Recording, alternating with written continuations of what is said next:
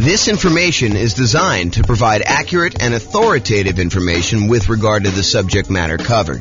It is offered with the understanding that the presenters are not engaged in rendering legal, accounting, or other professional services.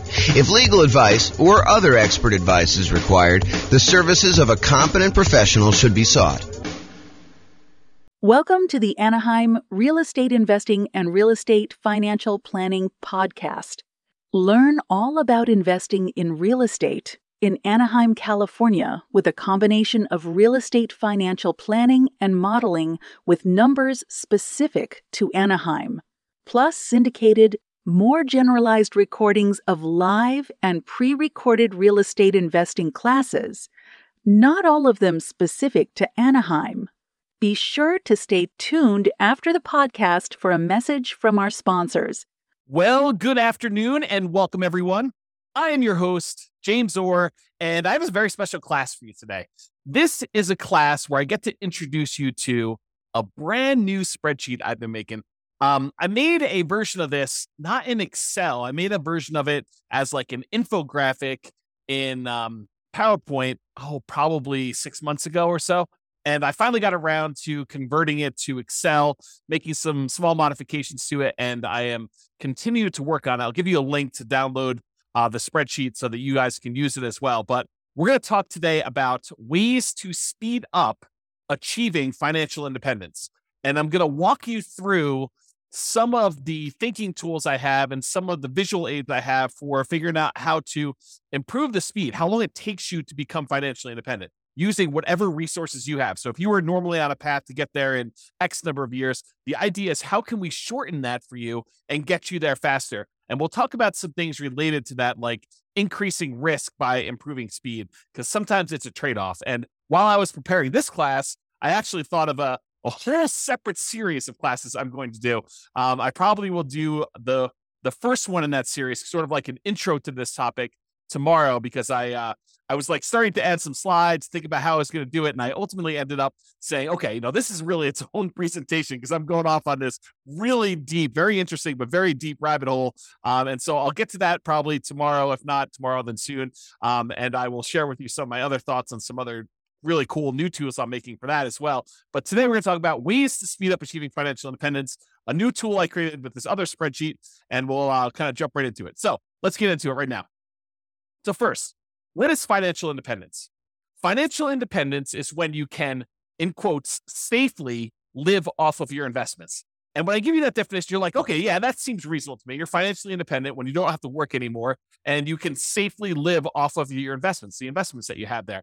And yeah, that makes sense, but it doesn't really make sense because that is more of a generalized definition of like what it means to be financially independent. And it's not a mathematical definition of when are you financially independent? What is the math behind becoming exactly financially independent? So what I did is I came up with the math version of what is financial independence. And really what it is, it's when all of these things contribute enough money so that they cover your expenses or your desired amount of money that you want coming in. So financial independence is really when, one, the net positive cash flow from all of your rental properties, that's all the income from your rental properties, rent, and anything else you're collecting on the property, minus all of your expenses, including vacancy, the principal and interest part of your mortgage payment, taxes on your property, any private mortgage insurance payments you're making, especially if you bought a property as a nomad or a house hacker, any insurance payments you've got on that, any of the maintenance you need in order to maintain the property, and property management.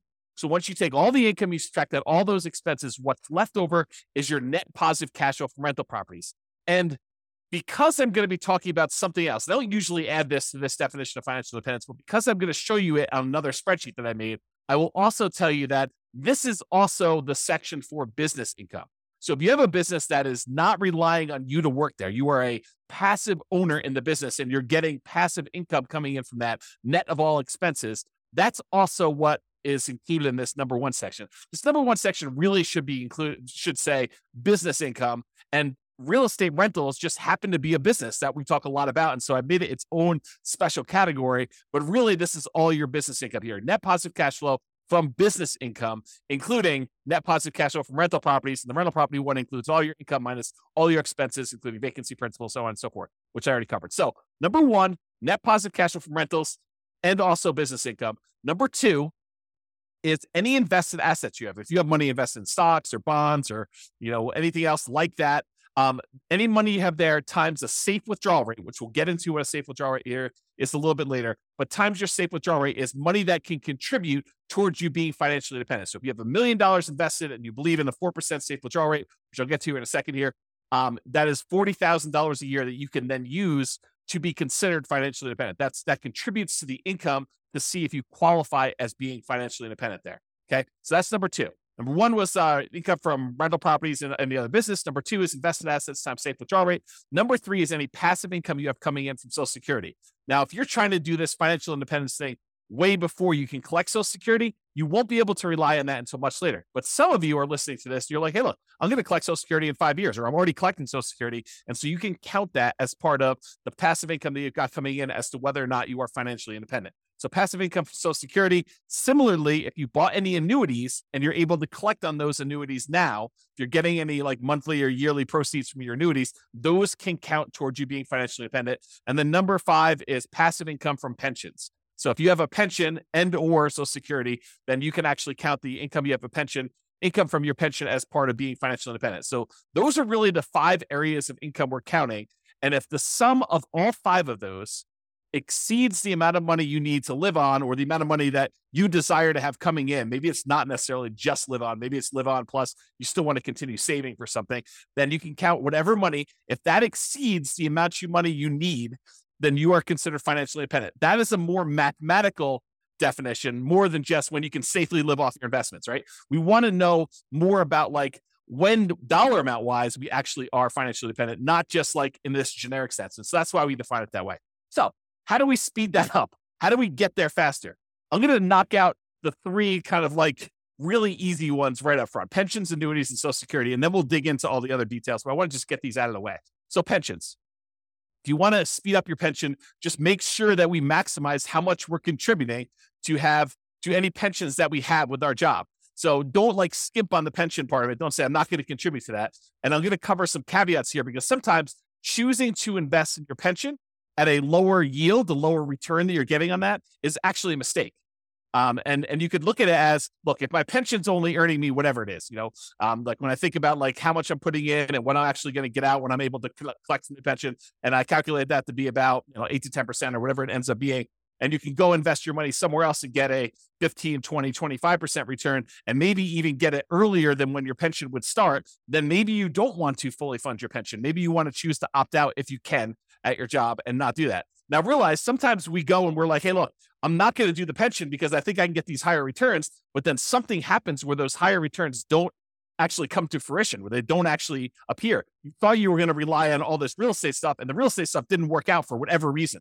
Now you don't have a pension because you stopped doing that. So you got to be careful that you're not trading off some speed with increased risk and then end up regretting it later because you didn't do some stuff that was sort of like your baseline safety net sort of stuff later. Okay. So pensions, that's number one. Annuities, we can buy, single premium immediate annuities, or you could do like, annuity payments over time and do that. If we have the cash, and if you want to do the single premium one, if that's going to get you over the edge, like let's say you've got, I don't know, whatever it is, $8,000 in money coming in from all of your other assets. And you're like, look, I'm about $2,000 short to having the $10,000 a month that I really need.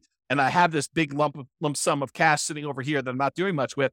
I could take that lump sum of cash, buy an annuity, convert that to some type of monthly or yearly income, and actually get myself over the hump of being financially independent by taking assets, cash assets, and deciding to buy an annuity with that. And if the return is good enough from those, you can choose to do that. That may be a way to speed things up. If you're unable to find another investment that's going to give you the cash flow you need, maybe the annuities would exceed your whatever you want to use for your safe withdrawal rate, your 4% safe withdrawal rate, or 3% safe withdrawal rate. The annuities, especially if you're older, could be higher than that. And so you may choose to do that in order to get you where you need to be as a possibility. And finally, of the ones that we're going through really fast, Social Security. Make sure that if you are contributing to Social Security, that you are doing it and that you're going to be able to do that. Now, in some cases, you have some choice as to how much you earn or how much you contribute to Social Security. And I'll give you an example. It's not like for just employees. This is for like if you own a business and you're making a certain amount of money in your business, and you can decide how much of the income you want from your business to show up as wages, how much to pay yourself as a reasonable wage for the job that you're doing versus taking money out of the business as profit. Because with the ones where you're paying wages on it, you're usually having to pay a Social Security payment associated with that. The ones where you're taking as profit, you usually don't have to pay Social Security payment. At least that's my understanding. I'm not a tax expert. But you could choose to take a certain amount as wages and pay the Social Security versus taking more money as profit. So you could decide within a reasonable degree. You can't say, I'm taking no wages, I'm going to put all my money in profit. I think you'd get challenged from the IRS in that. And so you could decide to take how much you're going to take in wages as to how much you're contributing to Social Security. And if you wanted to, you could choose to maximize the Social Security benefit so that you get the most out of Social Security later on when you're able to collect on it. And you'd want to go do that math and see what makes sense for you in your particular situation. So be careful, though, that you don't deliberately minimize or avoid paying Social Security and then regret it later. Similarly, what we talked about with the pension discussion as well. Okay. So how do we speed up those pensions, annuities, Social Security? Really, it's just about contributing to those and making sure we're doing it. Okay. And I did mention this while we were talking about that, but I just wanted to point it out to you that the returns you're earning on pensions and annuities and Social Security might be lower than what you think you can get or what you actually can get in these other investments outside of those options as well. So while we may or may not while there may or may not be a somewhat reliable source of money returns later, focusing on the pensions, annuities, Social Security, they may not be high enough to improve your speed. And so you may choose not to invest in those, or you may choose to reduce your investment in those, or do sort of like a hybrid where you're only investing a certain amount, and then you're taking the larger proceeds of your money and you're investing it somewhere else. And we'll talk about that. So here's the new spreadsheet that I hinted at. I call it my financial independence, asset allocation, and cash flows engine. And really what it's about thinking about financial independence for you and how you're determining where you're investing your assets, and specifically how the cash flow engine works, where the money you're earning from your job and all your other investments, where are you taking that money that you're earning from those? And then where are you bringing it all the way back around to the front of the engine and putting it in as fuel for your investments to grow even more? And then you're getting more out on the other end, and then you're keeping going around and around, and you have this like engine, this cash flow engine, where you get investments, you buy the investments, you then get the investments to earn some type of return, you get money thrown off from those investments, and you take that money and you bring it back around to the beginning. And so this is a visual tool to help you understand where you're earning your money, where it's all coming from, what are the sources of all of it, and then what are you doing with that money once it comes out of the cash flow engine? What are you deciding to reinvest in? And if we know approximately what the returns are for different kind of like, I don't know, buckets, they're kind of like the dotted lines around certain areas.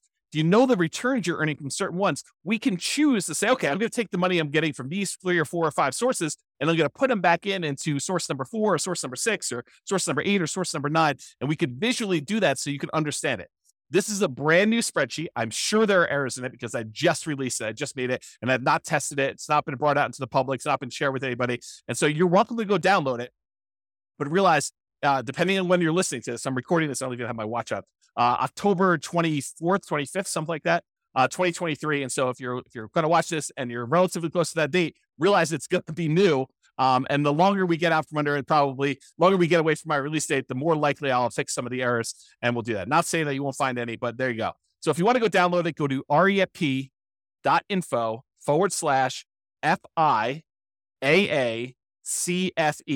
And that stands for Financial Independence, Asset Allocation, Cash Flow Engine. So refp.info, FIAACFE, and you can go download a copy of the spreadsheet and you can kind of use it, do your own numbers on it, and do that. But let me walk you through some of the ideas, and we're going to talk about how we can use this visualization in order to speed up you becoming financially independent. Okay. So speed up your job income. So this is one of the sources. I just did a blow up of the spreadsheet here. This is one of your sources from your job income. Shows that how much you're making from your job and then how much you're actually investing from your job. So you have saved to invest. Part of the money, in some cases, you have a company match where the company says to you, look, if you invest, 1 or 2% of your income, we will match that dollar for dollar. So if you invest 1%, we will automatically add add 1% to it. And so you'll end up investing 2% total, 1% provided by you, 1% from a company match. And so you want to try to maximize that if you can and do the company match part. Sometimes you'll take money outside of that company match. Just that company may say, look, we're only willing to go up to 3% with that. So you do your 3%, investment. Your company matches it 3% as an example. And then any additional money, 2% more or 5% more or whatever you're investing from your job, you want to go and take that money. And that is the no match, the money that you're investing from your job that is not matched by the company to do that. And then any money here you're putting in Social Security, you can kind of just keep track of that mentally for yourself. So how do you speed up the job income? Well, increase your job income. Like decide to earn more, or get a job where they do a match or don't do a match, or do one where they do a match, or they have some type of stock options or something like that. Not just your regular job either. I'm talking about. I'm also talking about a side hustle or two. For example, maybe you decide to go and do house hacking, where you go and you buy a property where you could rent out part of the property while you're living in it.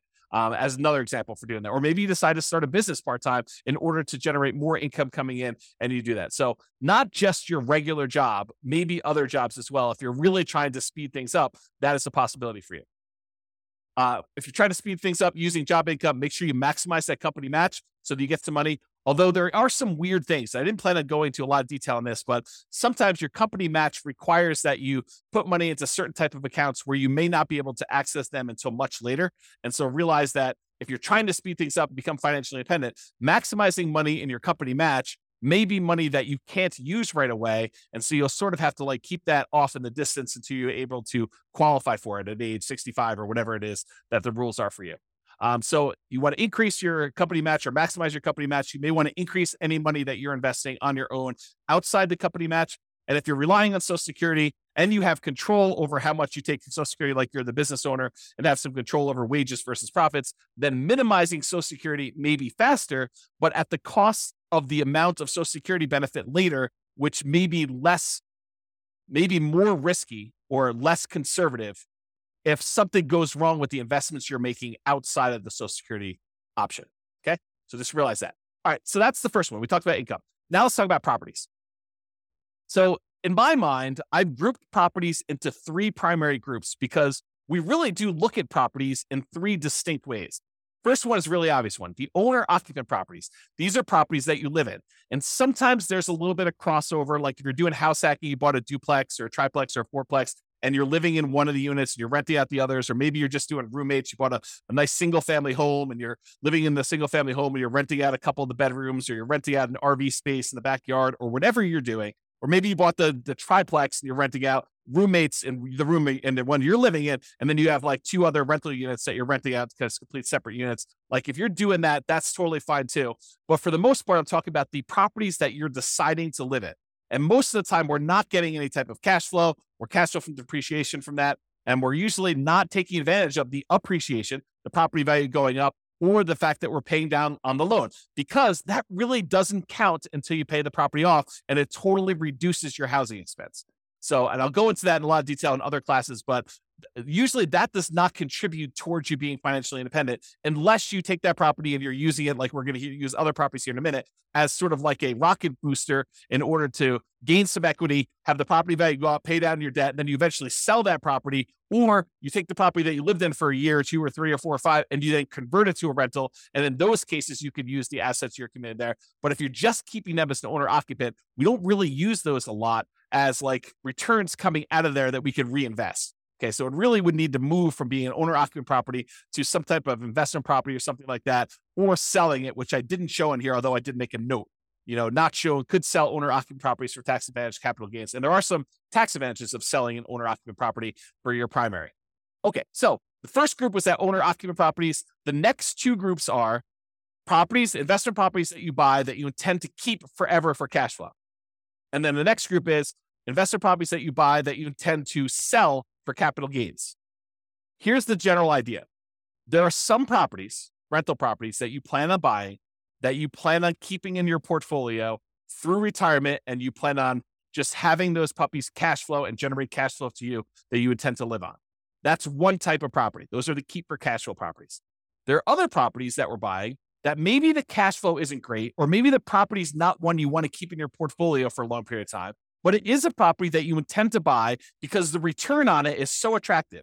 And it's a property that you intend to keep maybe for, a month or two and then quickly flip, or maybe you want to keep it for 6 months or a year or 5 years or 10 years or 20 years, or until you get to the point where you have enough properties, enough equity in them that you could sell off the ones that you planned on selling and use the proceeds in order to pay off the ones that you want to keep for cash flow. So there are some properties, though, that we plan to sell for capital gains. And so those are a separate group. The ones where we plan to keep for cash flow, we're primarily focused in on the cash flow from those, although you can access the appreciation of debt pay down via some refinancing or doing a HELOC on those. The other ones, we may get some cash flow and cash flow from depreciation while we're holding them, but really the intention of those is to capture the appreciation, the debt pay down from those, and then use that money elsewhere, come out of the engine and invest somewhere else in the property. Okay, let me check my notes to make sure I covered what I wanted to do. Okay, so some properties you'll own or occupy, talked about that. You could still do house hacking, talked about getting roommates or buying a duplex, triplex, or fourplex. And that could be like a side hustle, right? The income you have coming in from doing a house hack is almost like getting a second job, if you think about it, right? I mean, if you went out and you got another job delivering pizzas and you earn $600 a month, isn't that sort of like, renting out a bedroom or renting out a garage space or renting out an RV parking spot on a property and getting another $600 a month? It's just you're not doing as much manual labor in order to have someone else living in an RV space or renting out your garage or, renting out a room in your property and you're collecting money on that. So it's like a side hustle. It financially contributes $600 to your income, just like another second job would. Okay. And maybe even some tax advantages of you renting out part of your property, as you'll probably get some cash flow from depreciation for the part of property that you're renting. Okay, so we can still do house hacking, talked about that, and or the nomad strategy. If you decide to do the owner-occupant property where you buy a property as an owner-occupant, get owner-occupant financing, usually low or nothing down. You get owner-occupant interest rates, which are usually a little bit better than investor interest rates. You buy the property, you move in there, you have to live there for at least a year. It's a requirement of the lender that you stay there for at least a year. And then once you're done living in the property for a year, then you can convert that property to a rental, buy another property as the owner occupant, put another, 3.5% down or 5% down or whatever you're going to do, then move into that property, live there for a year and continue this property, acquiring rental properties with little or nothing down as you continue to acquire each one. And then you move them into either keep for cash flow or sell for capital gains as you do those. So that's the nomad real estate strategy, where you buy a property, live there as an owner occupant for at least a year, then you convert it to a rental. The reason why we do at least a year is that is a requirement of the lender. You cannot buy a property as an owner occupant, move in, and then move out before a year is up and convert it to a rental. It's called loan fraud. So do not do that. You have to stay there at least a year. It's a document you'll sign at closing when you get your owner occupant loan. It's why they will give you an owner occupant low down payment loan option with a better interest rate, is because you plan to owner occupy it. And the requirement is a year. If they change the rules and tell us it's 2 years, we'll start teaching 2 years. Right now it's a year. So use a year. Okay. Talk to your lender about that. We talked about that. And some properties you want to keep as long-term rentals. That cash flow goes toward the goal of financial independence. Some properties you'll want to sell for capital gains. Some of the cash flow while waiting the sale, where you'll capture and redeploy the equity you get from the property. Property goes up from appreciation, maybe some forced appreciation because you bought it at a discount or you did some work on it. And then property gets paid down a little bit on the loan. The difference between what you sell it for minus all your costs and taxes and stuff like that, minus what you owe on the property, is going to be that money that you're going to be able to redeploy as part of your cash flow engine in order to do this. Similarly to what we just talked about with all the real estate, because real estate is a business, as I discussed, we're talking about businesses here. So you basically have a business where you're getting cash flow, your profit from being in the business. Now, this is, if you have a job, you put your job income up on top in the spreadsheet and you get this business cash flow coming out as profit here later. Eventually, you may decide to stop working your job, but maybe you still own part of the business and you get profit from the business in the form of dividends or whatever else they're going to do there. And so you kind of keep this as there. So it allows you to kind of keep track of that there. Okay, now let's talk about safe withdrawal rate. So I'm about to go talk about the invested assets you've got and other things. And I want to mention what safe withdrawal rate is and kind of give you a very brief definition of what this is. We could really do like a 2-hour class on safe withdrawal rates. In fact, we probably could even do more. Okay, so where's safe withdrawal rates? SWR. It's how much you can, in quotes, safely withdraw from money that you have invested in things like stocks and bonds and likely not run out of money. There's no guarantee that you won't run out of money, but it's likely based on historical data. So a guy named Bill Bengen did a bunch of math and he came up with this idea that, hey, how much money can I take out of a client's portfolio where they are really unlikely to run out of money over a 30-year period or something like that. And so he looked at a bunch of different starting points using like historical stock market data, and he came up with this idea of a 4% rule. 4% rule basically says you could safely withdraw 4% of the amount that you start with, and you are very low probability likely to run out of money using historical data. Who knows what the future will bring, but usually the future looks similar enough to the past where he's saying, okay, look, based on historical data, 4%, most of the time we can get away with doing that. In some cases, we actually end up running out of money over a 30-year period, but 4% seems pretty safe to do. Then the Trinity study came out. It was 3 professors from Trinity University, Philip L. Cooley, Carl M. Hubbard, and Daniel T. Walls. And if you want to read the Trinity study, you can go read it at refp.info/Trinity. It'll take you right to the PDF. You can go read the whole thing. But they did a whole bunch of analysis on the same problem. And they basically determined, if you have a 90% stock portfolio, or 10% stock, or 10% bonds, or 80-20, or 70-30, or whatever it is, they ran through a whole bunch of different variations. And they published how many times of the different starting years did people actually run out of money doing this? And they showed their results. So you can go look at all this and do it. So some people will use this if you've ever heard someone say, I'm using the 4% rule or the 4% safe withdrawal rate. It means that if you have $1 million invested, you can withdraw $40,000 per year, and you are not likely to run out of money. It's still possible, but you're not likely to run out of money if you've got that $1 million invested in stocks and bonds. In the simplest version of this, and there's lots of variations, lots of discussions about it, but in the simplest version, the $40,000 a year increases by inflation each year. So it's $40,000 year one, the next year might be, $40,000 plus 3% or something like that. And so you can go look at those numbers and see over time. Now, to be crystal clear, this explicitly excludes all real estate and business equity. So you can't say, I've got $2 million worth of real estate equity and I'm cash flowing $2,000 a month for that. And then go over here on the other side and say, well, then I have $2 million of real estate equity and the $1 million in stocks and bonds. And so I've really got $3 million that I could use with a 4% safe withdrawal rate. That is not the case. That is definitely not true. You can only use the $1 million you have invested in stocks and bonds with this safe withdrawal rate idea. You cannot use the real estate equity as well. It's like double dipping. You're already getting a return on that $2 million of real estate equity. That's the cash flow that you're getting on the rental properties, as an example. Okay. So you cannot use real estate equity as like part of your safe withdrawal rate. If you liquidate the properties, you sell them, you pay the taxes on them, you pay any expenses of doing the transactions, closing costs and all that other stuff. You could take the money and then invest in stocks and bonds or whatever else you want to do, and then use your safe withdrawal rate with that. But that's not what we're talking about here. Okay. We're really talking about money you've got invested in stocks and bonds, not the equity in your properties. Okay. Now that I explained safe withdrawal rate, now we're looking at the 3 different types of accounts you have where you have assets invested in them. And these are usually things like stocks and bonds times whatever your safe withdrawal rate. So there's money that you could have in a taxable account. And a taxable account is money that you pay taxes in order to get the money. It's like from your job.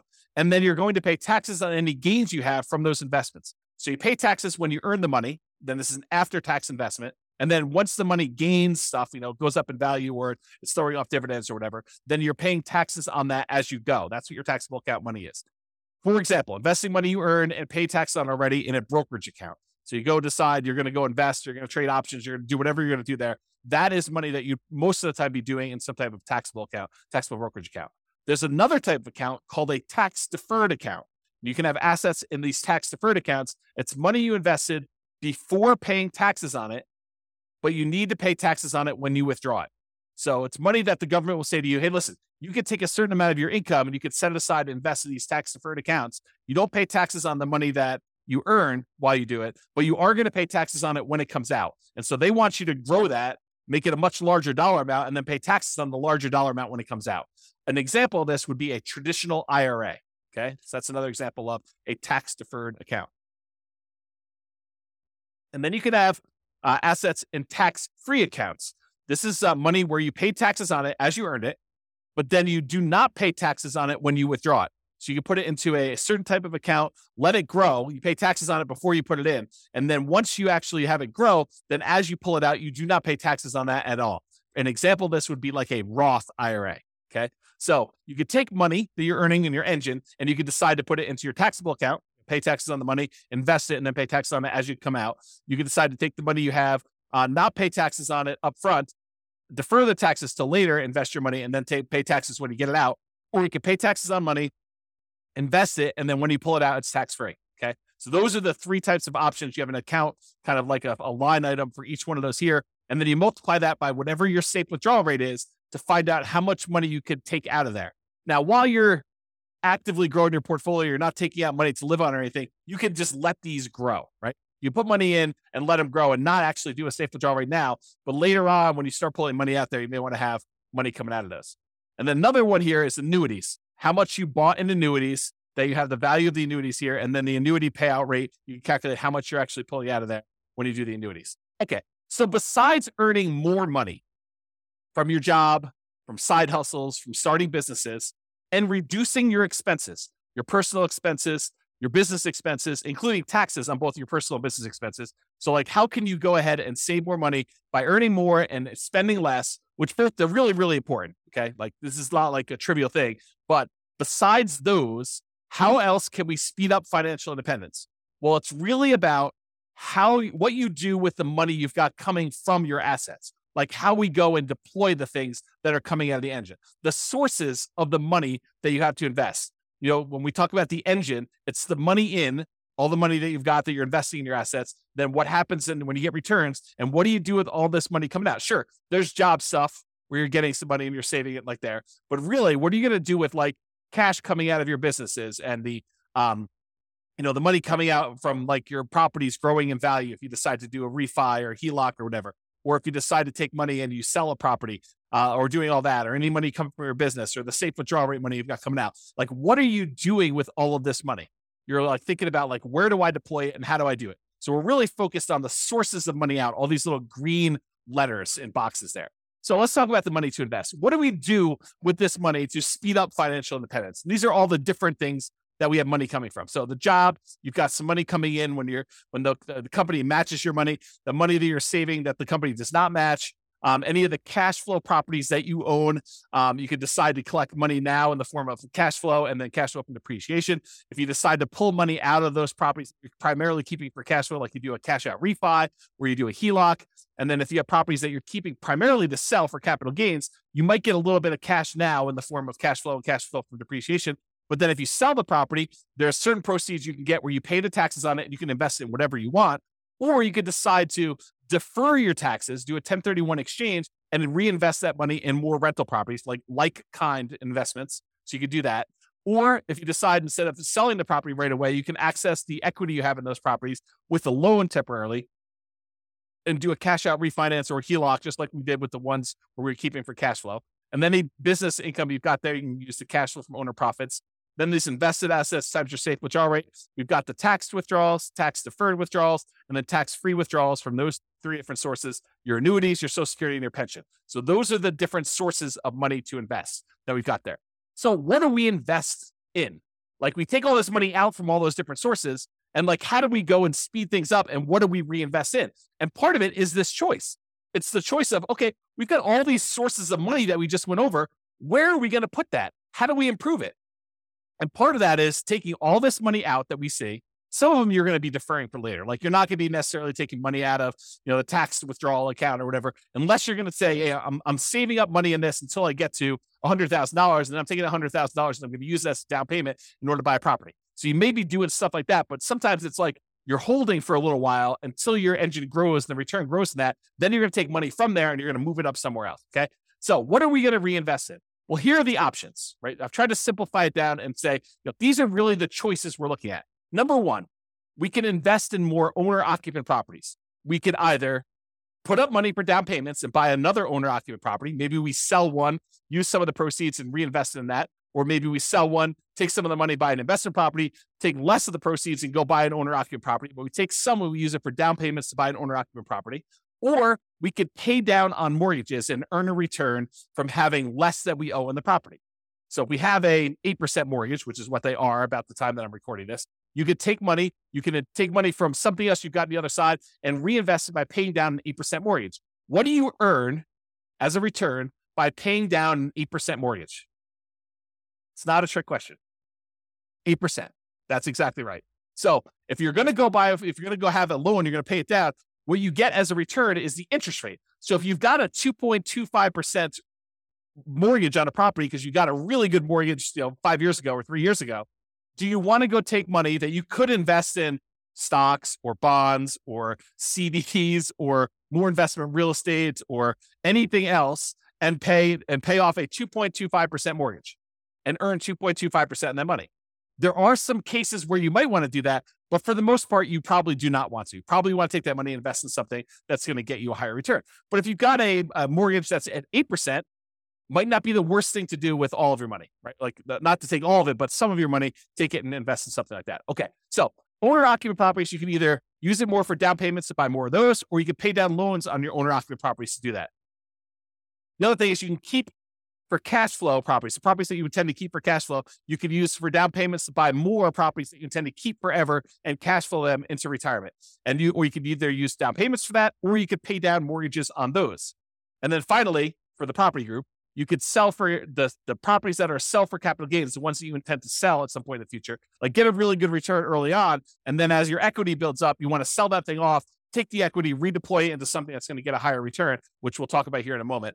You could use that for down payments in those, or you could pay down the mortgages. So really it's the three different property types. We can use down payments, or we could pay down the mortgages. Those are the two primary things. No, I guess there's something else I didn't add in here, which I probably should add to the spreadsheet, because there are things that you can do in order to invest in, and that is improve the property.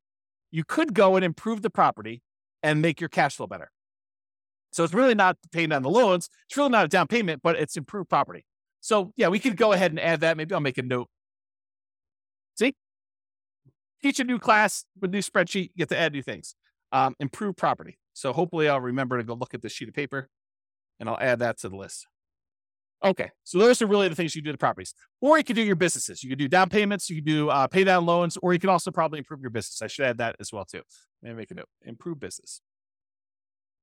And then buy assets. You could go take money and invest it in your taxable account. If you qualify for, like from an income standpoint, you could use it in your tax deferred account, or you could invest in a tax-free account. There's some qualifications and limitations for doing the tax deferred and tax-free. So just realize that you might be limited in what you can do that. Or finally, you could buy annuities. But that's really all we're talking about. These are all the choices we have of the money that we've coming out from our job and all these other investments we have. We could take that money and what are we really going to do? We're going to put it back at the beginning and we're going to reinvest in something. And now what we want to look at is what are the returns we're earning on all of these and then make a decision. And I'm not going to go into returns today because we cover that in a lot of other classes. But maybe I will do a separate class where I just bring all the returns in and I just do a summary class looking at the returns you can earn from different things we've got going on here. But part of this decision-making process, how do you speed things up, is being smart about where you're taking money from in your engine and what you're putting it into to make sure that the returns you're earning on those make sense for you for getting you where you want to be.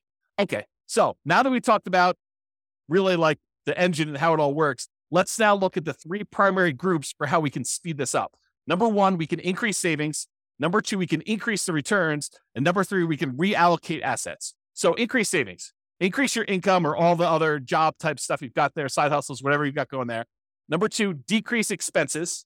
So make sure that you're living frugally, that you are, not paying a lot in taxes on things like that. You can also pay off properties, either owner-occupied properties where you're living in and reduce your living expenses that way, or on investment properties to reduce your expenses and improve cash flow. So those are all part of like the increased savings idea of doing things. Or you could utilize more of that company match if available. If you're only doing 1% and the company will match you up to 3%, maybe you should take advantage of a 100% return when you do the company match. If you invest 1%, they'll match your 1%. You just earn 100% return in that first year by doing that. And then maybe you look at how you can get it back out if you want to decide to do that. But utilize more company match if it's available for you as a way to increase your savings. Sorry, I got to grab a drink. All right. Number two, increase returns. Change the investments for your investable assets. We've got those, taxable accounts, tax deferred accounts, or tax-free accounts. Change where you're investing. And maybe you were investing in a money market account there. Maybe you're investing in CDs. Maybe you're investing in bonds. Maybe you're investing in stocks. Decide to invest in something else that has a better return. Realize that there may be additional risk in doing that. So you got to weigh those, but change what you're investing in to improve your returns. And that could speed up how fast you're able to do it. You could go from investing in stocks to becoming a self-directed IRA and then go use that to invest in real estate as an example of a way to speed up your financial independence. Number two, the second part of this, number two part of increased returns, improve cash flow. There's no way I can go through all the improved cash flow. I've got entire courses on how to go do this. Go check out the Cash Flow Inferno classes where we talk about this. It's as of right now, at least you can access it for free. It's a bonus. refp.info/CFI, Cash Flow Inferno, CFI, refp.info, CFI. And in there, we have the 88 strategies for improving cash flow on rental properties. It's all part of like my concepts of the lowest monthly payment guarantee, how to minimize all the expenses when you're buying properties, both owner-occupant and rental properties, and then the maximum cash flow guarantee, all the different ways and strategies we have to improve cash flow and income you're earning on those rental properties that you have, and combine both those together. And it means that you're going to maximize and improve your cash flow. Do that to make sure that you're getting the most cash flow that you can to speed up this process and to be financially independent sooner. Another way to increase returns is find better deals. And I've kind of broken it down into two primary areas. Number one, for the properties that you plan to keep for cash flow, look for better cash flowing properties. Maybe that means going to another market. Maybe that means being really patient. Maybe that means making very aggressive offers, whatever it means, or maybe it means changing your strategy. Instead of going for a long-term rental approach, maybe it means going for short-term rentals or student rentals or, whatever you're doing there. Realize that sometimes by changing your strategy, you might be moving more toward that kind of like job source, right? You start thinking to yourself, okay, I'll do short-term rentals. And if you don't have a lot of team built in place in order to help you manage the short-term rentals, maybe that starts looking like you doing work and doing a job. And if you're trying to be financially independent, then it's harder for you to not work and also manage short-term rentals unless you have a team in place that can kind of do that. So just kind of a warning about that one.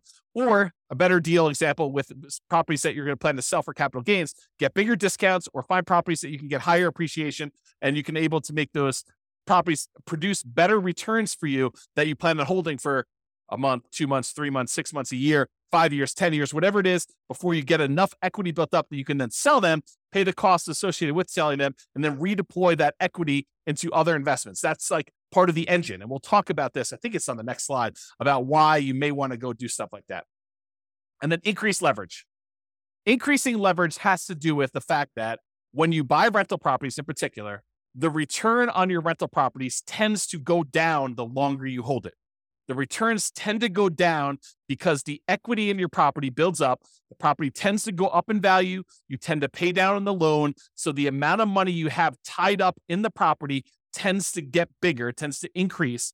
And so the amount of money you're earning from, property value going up and the tax benefits and the cash flow and, paying down the loan, all those numbers, while they may be growing, they're growing slower than the amount of equity in your property is growing. And so the return you're earning on the equity you have in the deal, your overall return that you're earning on equity actually goes down the longer you hold the property. And so if you took that money and you let it, you kind of like capitalize on the really high return you earn early on. And then as that equity grows and the return starts to dip off, you redeploy that equity into something else. You could leverage up your returns and earn better returns on the money you have invested. And so there's two ways to really do that. You can refinance, pull out the equity and redeploy it. Or you could sell the property, pay all the costs associated with that, and then redeploy the equity and improve your returns that way. And it's based on this idea, this return on equity idea. And I've taught separate class on this, and I'm not going to have time to go into a ridiculous amount of detail, but this is legit. This is like a phenomenon that is true. You buy a property and you end up earning a good amount of appreciation, a good amount of debt pay down, a good amount of cash flow from depreciation, and usually relatively low cash flow at the beginning, and that tends to improve over time.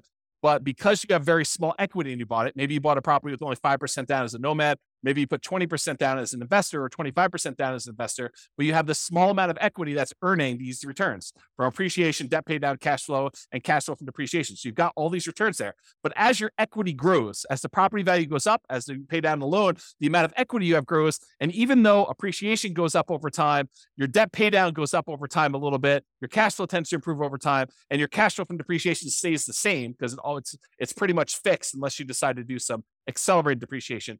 But even though that one stays static, the amount of equity you have grows faster than the return on all these other ones, so that over time, the return you're earning on the equity you have in that property is actually decreasing. And eventually, once your debt pay down, once you pay off the loan, your debt pay down one goes away and you no longer have any return from debt pay down. And eventually your cash flow from depreciation goes away because you can only depreciate residential properties over 27 and a half years. And so that eventually goes to zero. So what you're left with is just unleveraged, because it's no longer leveraged, appreciation rate, which might be 3%. And then your unleveraged cash flow return, which might be cap rate, which is usually somewhere between 5, 6, 7, 8, 9, 10%, depending on what property you're buying, what part of the country, and all sorts of other variables. But maybe 5%, as on the low end. So 5% plus 3% is 8%. So even though you might be earning, 35% return when you first buy the property, like if you think about return on equity, that's decreasing every year So eventually when the property is paid off, you're about 8% return on your money. So if you decide, look, anytime my investment properties that I own, anytime their return drops below some number, some threshold you hit, whatever that is, 20% or 15% or 10%, you could say, look, I'm going to sell this property and re-leverage up. I'm going to take the money. I'm going to pay the taxes. I'm going to pay the capital gains tax. I'm going to pay the depreciation recapture tax. I'm going to, pay the real estate commission to get out of it. I'm going to pay the closing costs, and I'm going to take whatever's left over, which is what we call true net equity. That's the amount you have left over after all those expenses I just named. And you're going to take that money and you're going to go buy another asset, whether that's any of those other assets we just talked about, down payments, paying down loans, investable assets, times staple jewelry, buying annuities, whatever you're doing there, or like any of the taxable, non-taxable, tax deferred, tax-free, all those different things. You can decide what you can take this money from and invest in there. And if you want to save some of your money on the sale and you want to do a 1031 tax deferred exchange, you can delay having to pay capital gains and depreciation recapture. You're still going to need to pay the real estate transaction costs and closing costs, whatever those are, unless you're able to negotiate having your buyer pay them for you when you go and do this. But in most cases, you're going to pay those, and then you can take that a much larger chunk, but you're limited in what you can reinvest that in when you do that. Has to be other real estate, like-kind real estate, not owner-occupant stuff, okay? So this idea of return on equity declining over time is real. It's a real phenomenon. And so we a lot of times, investors will look at this and be like, look, I would like to work around this. I would like to not have this happen to me. However, other real estate investor folks look at this as a natural, organic de-risking of the portfolio over time. Because as you pay down the loan, it becomes less risky. You owe less on the asset. Your kind of like resiliency for price declines goes up, and your resiliency for rent declines goes up. The rent can come down and you'll still have positive cash flow. The price can come down and you'll still have positive equity. So this is a natural, organic way to de-risk your portfolio, but it also typically means that you're getting less of a return on your asset over time. And if you're trying to speed things up and really optimize this, you may choose to see this as a hindrance and say, I want to address this. I don't want to see my return go from 35% all the way down to 8%. I want to see it go from 35% down to 20. And 20, I want to go reinvest, re-leverage up and go buy another asset or two that has 35% return. Maybe you buy a bigger property, or maybe you buy two properties that are a little bit smaller or about the same size, and you go and you redeploy this money, or maybe you take the money and you go buy stocks or annuities or whatever you want to do, but you change it in order to get a better or different or kind of like other return than what you're doing here. Okay. And so that's what we're talking about. We're talking about this kind of like refi and redeploy equity, sell and redeploy equity in order to increase leverage, because you're usually increasing leverage to do that. Or number three, remember we talked about the three options here: increase savings, increase returns, which we just covered, and now reallocate assets. Number three. So change the investments for the investable assets. So we had this before the other one, but if you were investing in bonds, maybe you decide to change it to invest in stocks. Maybe if you were investing in stocks, maybe you decide you want to go invest in options, or maybe you want to take it and invest in treasuries or bonds or whatever. You could change what you're investing in order to optimize for return, but realize that does change the risk characteristics of what you're investing in. If you go from bonds to stocks, it's changing. The asset classes, the underlying asset class you're investing in is different. Okay. Or you could utilize some of our like deal alchemy strategies. If you kind of not seen that course, it's another bonus course, refp.info/REFP/alchemy. And if you go there, there's a whole bunch of stuff about how do you move returns from one quadrant to the other. So if you're really concerned about earning money in that cash flow quadrant instead of appreciation and debt pay down, you can decide to do things with your asset in order to work on maximizing cash flow. For example, you may refi some of your properties to have enough money come out of those to pay off other properties to improve your cash flow. Sometimes it just works out that you have enough equity in your properties that it's spread out in a really unusual way that is limiting how much cash flow you can produce. And it might be better for you to refinance, two properties and then use those proceeds to pay off one or pay off two. And that would actually improve cash flow by a lot more than just keeping your properties the way that they were and letting them all continue to pay off organically. Or another version of this is, let's say over the next, X number of years, you acquire 10 properties. And then once you have the 10 properties, you wait until you get to the point where you could sell off 5 of them and then pay off, use the proceeds from selling off 5 of them to pay off completely the loans on the other 5. So you just hold the properties as long as it takes for you to get to the point where you sell off a portion of them, 1, 2, 3, 4, 5, 6, whatever, 7, whatever it takes, and then you pay off the remaining properties that you keep. So now that you have 1, 2, 3, 4, 5 free and clear properties and no longer 10 properties that all were leveraged. And that could be a way for you to achieve financial independence and really speed things up. You buy more properties than you need, let them grow. These are all, the certain number of them you're setting aside as kind of like sell for capital gains. You're kind of deciding that those are going to be sell for capital gains properties. You let them appreciate, you let the loan pay down. You're not overly concerned about how much cash flow producing because you're not going to keep them for cash flow. You're really looking at what's the overall return I'm getting. If it's getting a 30% or 40% or 50% return, especially early on before that return on equity curve drops off, then once you get to the point where those things have grown enough, then you go and you sell those, you take the proceeds and you use it to pay off properties that you plan to keep in your portfolio forever. Or maybe you have the 10 rental properties that you let grow for a period of time. You sell off all of them, and then you invest in stocks or bonds and use the safe withdrawal rate. Or you sell off all of them and you buy annuities, or whatever your strategy is. These could all be different variations on ways to speed things up, because you could be maximizing the return you're getting on equity. You're buying these properties and really taking advantage of this very high return you see on leveraged real estate early on. There's some risk associated with that, putting 20% down or 5% down in the property. There's definitely risk of having leveraged real estate, but you take advantage of these high returns you have. Then once the return starts tapering off and getting more reasonable, getting lower to kind of what a, comparable returns might be in the stock market or the bond market or whatever it is, then you can go take this money and you could redeploy it into something that you get better or different types of returns depending on what you're looking for at the time.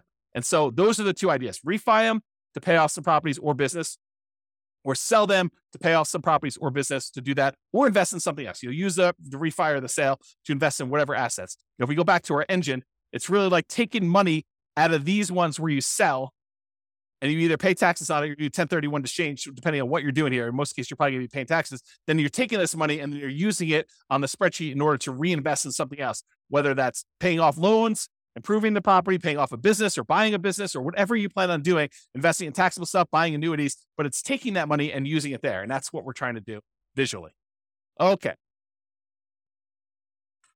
Risk versus speed. So often I would say, increasing speed results in increasing risk. So because we re-leveraged up or because we are seeking these higher returns, sometimes we're doing that and we're increasing our risk. For example, increasing leverage on your properties to improve your return on equity almost always increases risk. Right? If you go re-leverage up, you take these assets, you take one property that's the equity is kind of growing, you take that, you sell it, and you take that and you buy two more properties or a bigger property where you only put 20% down or 25% down when you had 50% of equity, you're likely increasing risk. And I've got a whole series of classes coming on this. We're going to use expected value to really drill down and understand how you could still have a better expected value. The results you're expecting is much more likely to happen, but there's also an increased likelihood for you to have a more significant failure. That's what we're going to look at when we talk about expected value. That's a totally different class. That was the class I told you I didn't have time to teach, but I'm going to teach another version of it. Okay. So for example, increasing leverage, talked about this, always increase. Many real estate investors will choose to de-risk the closer they get to their FIRE date, the financial independence retire early date. Because as you get a much larger asset base, having variations in that could impact. If you needed $3 million in order to be considered financially independent and you're getting closer to your deadline of when you want to actually be retired, then, if you have a portfolio that, could easily go up 10% or down 10% in value, and all of a sudden you see as you approach your date, the portfolio drops 10% and you need that 3 million and you only have 2.7 now, that's problematic. And so the closer you get to the date where you actually want to be financially independent and stop working, the less risky you want it to be, unless you're way above it, right? Unless you're like, okay, I need 3 million, I'm at 7 million. I don't need to de-risk that much at that point. But if you're close, then that's one of the more dangerous times. This is a retirement date risk. This is from Michael Kitces. Talks about the peak impact of portfolio size effect. Right as you're entering the period where you're going to stop working here, that this time period right before you hit your financial independence, retire early date, that is one of the more dangerous times. And then right after that, once you retire, is one of the most dangerous times you have for what's called a sequence of returns risk, which we talked about in other classes, and I'm sure I'll talk about again, but I don't have time to go through it right now. If you want to go read Michael Kitces' article about this whole idea, and it's not real estate specific, it's more like stock market stuff, you can go to refp.info/red zone, REDZONE, And you will see Michael Kitces explain this phenomenon to financial advisors. Good stuff for you to dig into if you're interested in this. But you'll see why it's most risky right before your financial independence date, and then right after with sequence return risk. They're slightly different risks, but they're related because it's based on your portfolio size. Your largest portfolio size, you're most at risk for that. Okay. So in conclusion, there are many choices you can make to speed up your journey to financial independence. And hopefully you're just starting to understand how this whole engine thing works. So all the different sources of money you got coming out, then what do we take that money and what do we do with it? What do we kind of move it back around to get it going in? And then when it goes in, it kind of comes out. And that's why it's an engine. It keeps repeating and it keeps growing with your returns there. So the choices you make about what you're taking with the money coming out and what you're putting it back into matter, and they can really impact the speed at which you're able to achieve financial independence. Some require more sacrifice and discipline to implement, reducing your expenses, saving more, getting a different job, doing side hustles. That's more work. It's more sacrifice, more discipline to implement. But some of them are mere distinctions at points of decision. Hey, and when I'm going to take this money coming out of here, I'm going to invest it in this instead of this. And that can make a major difference. Taking your money and paying off a 2.25% mortgage versus paying off an 8% mortgage could make a big difference. And it's really no extra work for you as to what you want to do. It's just like deciding I'm going to do this instead of this. And so ideally we get this little visual, and I'll create some more tools around this so you can see like what the expected returns are. Maybe you put in your own numbers and you could decide where you're going to take money out of to kind of optimize and improve your kind of like speed to financial independence, but also weighing in the risks of doing so as well. Okay. Speaking of risk, some of these ideas will reduce risk. Taking money and paying off loans with them probably reduces risk overall, provided you have enough reserves. You don't want to go risk your reserves to kind of pay off a property a little faster. Other choices will increase risk. Selling off properties and then re-leveraging up and only putting 5% down or 15% down or 20% down or 25% down when you had 50, 70% of equity in your property before that, that's going to increase risk for you. You're going to actually have like a significant uptick in a lot of the different ways that we measure risk. For real estate investors, the decline you see from return on equity is a legit phenomenon. It does happen. So be aware that most of the time when you buy a real estate investment, the best return you're getting is really early on when you're most leveraged. Okay. Even if it's not the best cash flow. And organically over time, what tends to happen is your cash flow improves, but all of your other returns drop off. Okay. So that tends to be what's going on in your investment. So if you're really trying to maximize returns, especially if you've got some of those properties allocated for sell for equity or sell for capital gains, then a lot of times your overall return is going to be much lower the longer you wait on that. So that decline from the return on equity curve is legit and something that some people will use naturally in their favor to organically de-risk their portfolio as they get older, as their portfolio ages. Some people are like, I want rocket booster returns all the time. So I want to use these kind of sell for equity properties or sell to refi to get at my equity kind of process and redo those things to really maximize the return on equity numbers at the cost of increasing risk. And we'll look at those here when we do a lot of the expected value stuff in future classes to do that. Hope you enjoyed today's class. Hopefully it's not too long. Have a great day, everybody. This has been James Orr. Bye-bye for now. With home prices up, mortgage interest rates up, and rents up, but not quite enough to counteract the higher prices and interest rates. Cash flow on rental properties in Anaheim is harder than ever. Book a call with the Real Estate Financial Planner to apply our proprietary 88 strategies to improve cash flow on your rentals. See the show notes for a link to schedule your call and improve your cash flow today. If you're a real estate agent, lender, or professional in Anaheim that wants to help our real estate investor listeners, consider reaching out to learn about collaboration opportunities with this podcast. We'd love to add more value to our listeners by having you assist our investors buy, sell, and finance their real estate investments. See the show notes to schedule a call to discuss collaboration opportunities.